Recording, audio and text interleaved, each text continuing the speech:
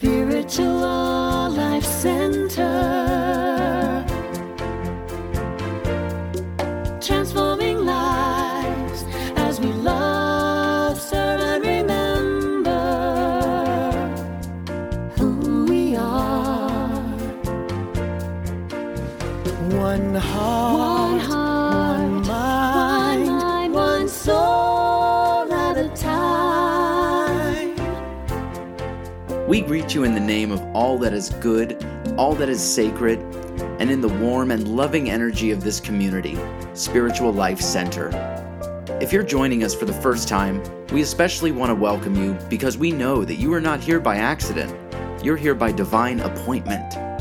Thank you for joining us on your unique path today, and we hope you enjoy this special message from this past Sunday's service.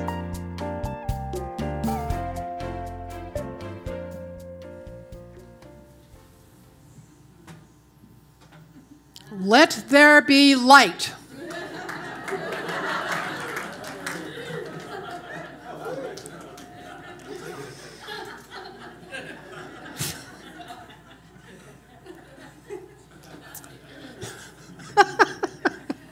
So, that is how the Hebrew Bible says that all this started, by God turning on the lights. But obviously, it isn't only God who can do this. All I did was say, let there be light, and it came. Of course, for that to happen, I needed the right awareness, and I needed to engage the cooperation of Ira and Andrew in the booth. It's like turn down the lights, adjust the sound, and then on my cue, turn them back on again. And we all had to know that the light was available in the first place, and that if we turned it off, we had to be confident that it would come back on at our command. And finally, I needed to say the words. It was a co-creative process, and it only worked because the three of us had the same intention. What would have happened if I had come up here and forgotten to say those words? Well, our trusty AV team would have, if Phil eventually brought the lights up, but the whole effect would have been gone. It wouldn't have been funny. There'd be awkwardness. And then someone might think that they messed up, and they would not have liked that. And with that, we move into week 3 of Faith in Action. And the music, thank you, Paula, that song, she was telling me it was an amazing song, and I just so much appreciate that. Because that music also brings in the light. So this week, we have 2 chapters. Now, and the chapters are the reality of affluence and the effusion of light. And Reverend James mentioned a couple of weeks ago that there's so much in these chapters that trying to whittle it down to one idea to talk for 20 minutes was a little bit of a challenge. And then I go, okay, there's 2 chapters. And it took a while. Like, what should I share with you today? I wanted to talk about love, life, light, but substance is important too. It's like, oh my, what am I going to do? And I kept going back to the book, looking for cues for that one quote to scream out to me. Alas, it just added more to my word salad. And then it dawned on me that I was looking outside myself for the answer. Talk about missing the point. I put everything down and I wandered around the house for a while, just letting everything go and trying to listen to the inner voice. And these things came up. First of all, I was discounting my own inclination. I was trying too hard. I know none of you have ever done that, but trust me. I was trying to be all things to all people. Now, the image came to me of standing in a river, and I didn't know that Daniel Thomas's picture was of a river. But water, and of course I know we're talking about flow, so I'm standing in this river and water is flowing all around me, but it's flowing out around me because I was walking upstream, pushing against the water. And that just pushed all the good ideas away. And so that was the disconnect. But when I turned and I moved in the direction of the stream and moved with it, I felt connected, and that resistance evaporated. Of course, the irony of this happening in the middle of a book that talks about being in the flow does not escape me. But how could I be looking right at it and still go into this tizzy land thing over it? And we all do this, and we do it because we feel responsible for making life happen.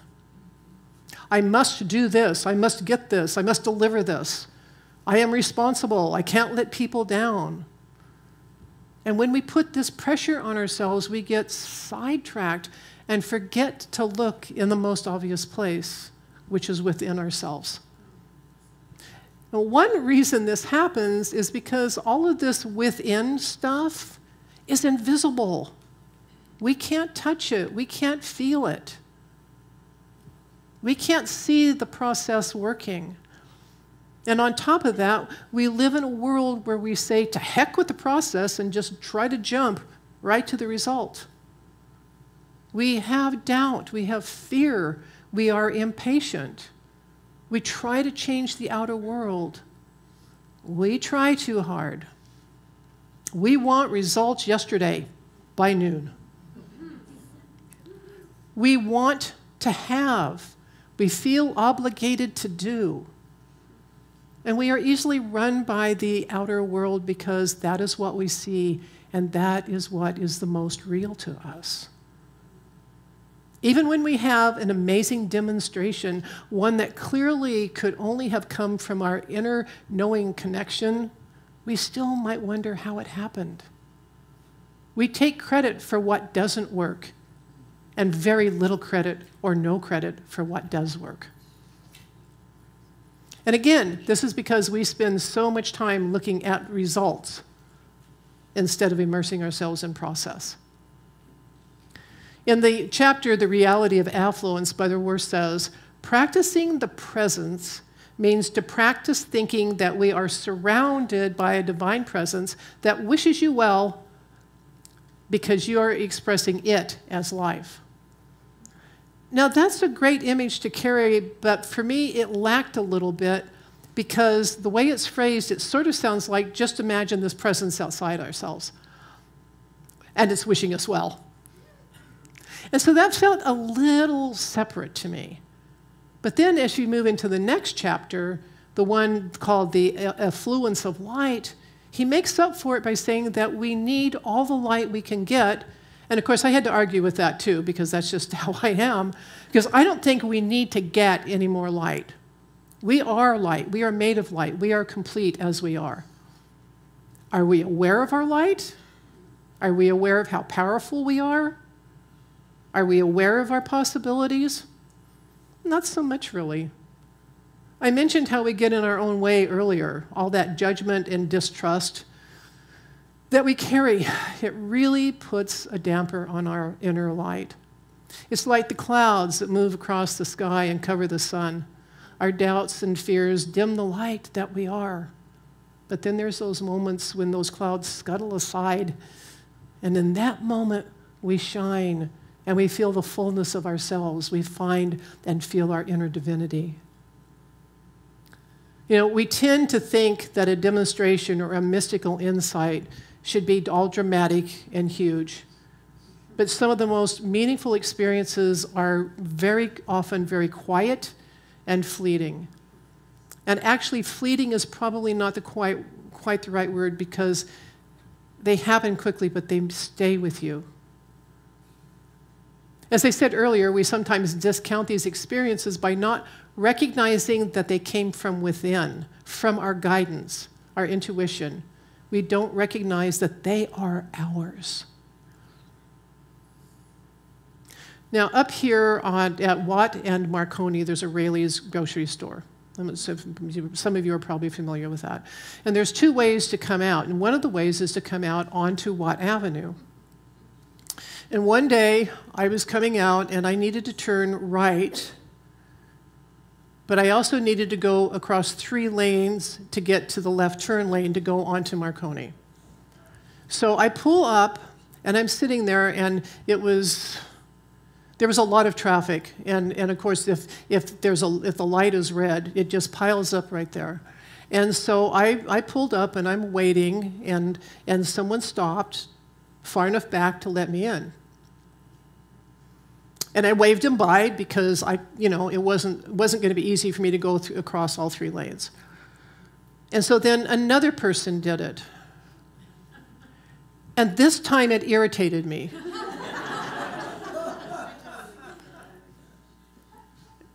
And now I did this all the time. But it irritated me. And I just thought, well, maybe if I back up and reposition the car, they'll stop doing that. These people were trying to be nice. And I'm like, ah. And so I put the car in reverse, and I backed up just a little bit, and I repositioned the car. And almost instantly, a Jeep came barreling down on the right side of all the traffic. It had 2 wheels in the gutter and 2 wheels on the sidewalk, and it blasted. It must have been going 60 miles an hour, and it blasted by me and went down the sidewalk and then, bullied its way back into traffic. And I just sat there, and I couldn't even think, because had I not moved the car, I wouldn't be doing this.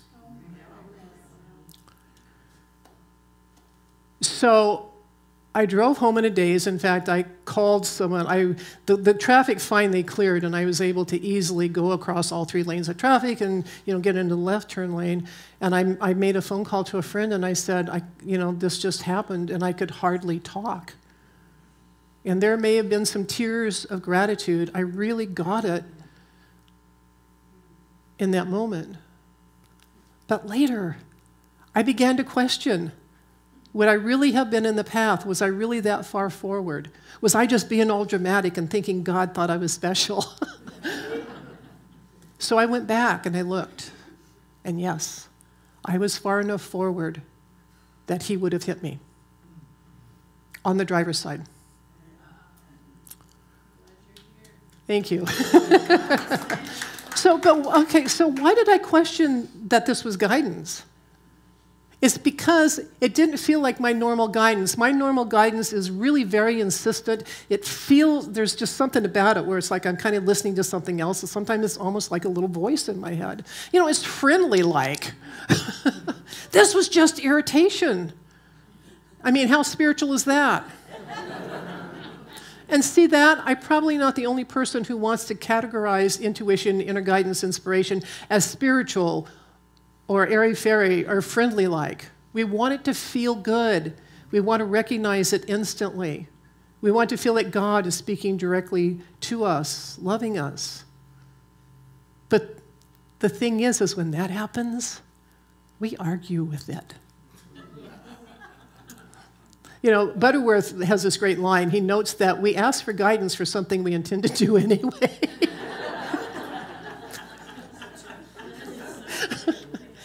The thing is we don't mean to be contrary, but this inner dialogue, however it happens for us, is not always easy to identify, and so we doubt. What happened in this case was irritation. It didn't feel like a message or anything like for me to respond to. And this was good because I didn't spend any time arguing or wondering about it. I just wanted to I just got myself uncomfortable.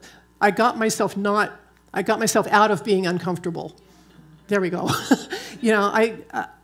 And that was all I needed to do, was get out of that discomfort.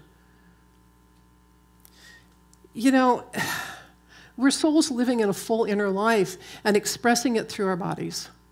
We're in tune with the universal energies, and we know so much more than we can even begin to realize. As young children, we fully live from the inside out. And I sometimes wonder, do any of us remember living fully from the inside out without all of this stuff going on? As we grow older, we begin to identify more with the outer world, of course, and that's partly because we're trained to do that, partly because of our daily experience. And the outer world just seems so much more real. That's just a fact. Yet, when we begin to practice the presence and the sense of communing with our own inner light, we start to understand that anything and everything comes into being through our knowing, through our inner messages. Have you ever started to do something like maybe a simple repair and you didn't have the tools or you didn't quite know how to go about it, and all of a sudden that rubber band and Scotch tape was there and it was all fixed and ta-da? That's guidance. Or maybe you get an idea for a project and you don't really know where the idea even came from. You know, I know a woman who got up one morning and she heard a voice that says, "We're going to write a book." She had no inclination to do this. It never occurred to her to write a book. But she sat down and she started writing, and she wrote every single day until she had written an entire book on counseling. Now, she says that it didn't sell well and she didn't get rich, which of course would have been cool too, but it healed her. She was healed, and that book is still around. That idea came out of nowhere. And how often do we do something and say, "I don't really know why I did that, but I'm really glad I did." See, nowhere is your friend. So please pay attention to those moments. Sure, the road to Damascus experiences are amazing, and they're dramatic, but they can also become a distraction because they feel so good. You might get caught up in wanting to recreate it all the time, thereby losing the benefit of the experience because you ultimately are looking backward. It's the quiet moments, it's the nudges, the hints that lead us to the heights because they build on one another. Sometimes the most subtle intuitional experience can completely change your life. Did my experience change my life? Not really in any external way, no.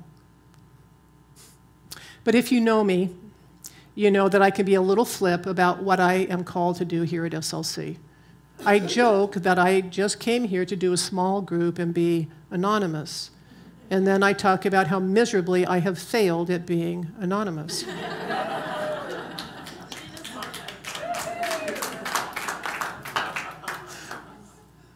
That moment showed me that I am valuable. It told me that I have a purpose here, that I am needed, that I am worth keeping around. After the shock and the gratitude came the very humbling understanding that I am here for a reason and that I need to be about my Father's business. And yeah, I can still sound flip about it, but inside I know the truth. I am here for a reason. Every one of us is here for a reason. Each of you, there is a reason for you. We may not always know our why, but I ask you this: which grain of sand can the beach do without?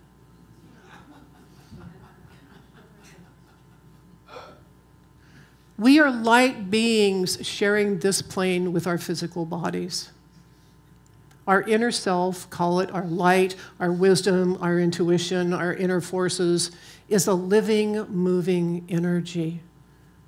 It guides and protects us even when we are not paying attention or when we are arguing with it, which is actually hilarious. Because when we are doubting and questioning and arguing, we really aren't doing that to God. We're arguing with ourselves. It's time. It's time to sit down and say, "Let there be light for yourself." The light is here, in and around and through you. You have just to call on it. It's there, ready for you to throw the switch. And the more you learn to recognize these moments, the stronger your light will be. Will you fully shine all the time? No.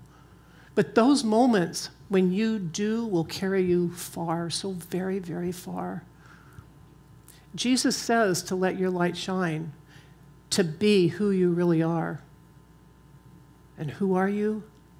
You are the light of the world. Go forth and shine. Awesome.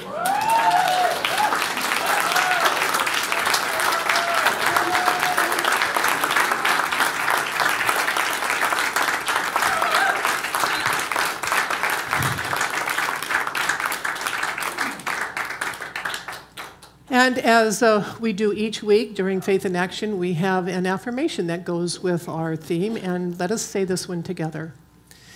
In the flow, I experience an effusion of light as creative ideas, unerring guidance, and answers unceasing.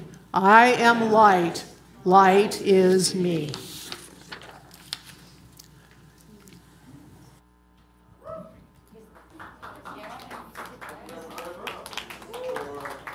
Shining your light and reminding us of the light that is here to be shined by each and every one of us. God needs us to shine His light in our world. And it's good to have a reminder and to remind one another each and every week. Well, next week I'll be speaking on the subject of synchronized with life as we continue on with our Faith in Action series for the 4th week. And it looks like the color is green if you want to get in tune and synchronize with our color scheme that we have each week here at Spiritual Life Center. We are grateful for the opportunity to share with you today and hope you've taken something from this Sunday's message. If you'd like to hear more from Spiritual Life Center, be sure to click subscribe on the podcast platform you're listening from. You can find out more about our community on our website at www.slcworld.org. We look forward to being a part of your continued spiritual journey. Wherever you are, God is, and all is well. Spiritual Life Center, transforming lives as we love, serve, and remember who we are. One heart.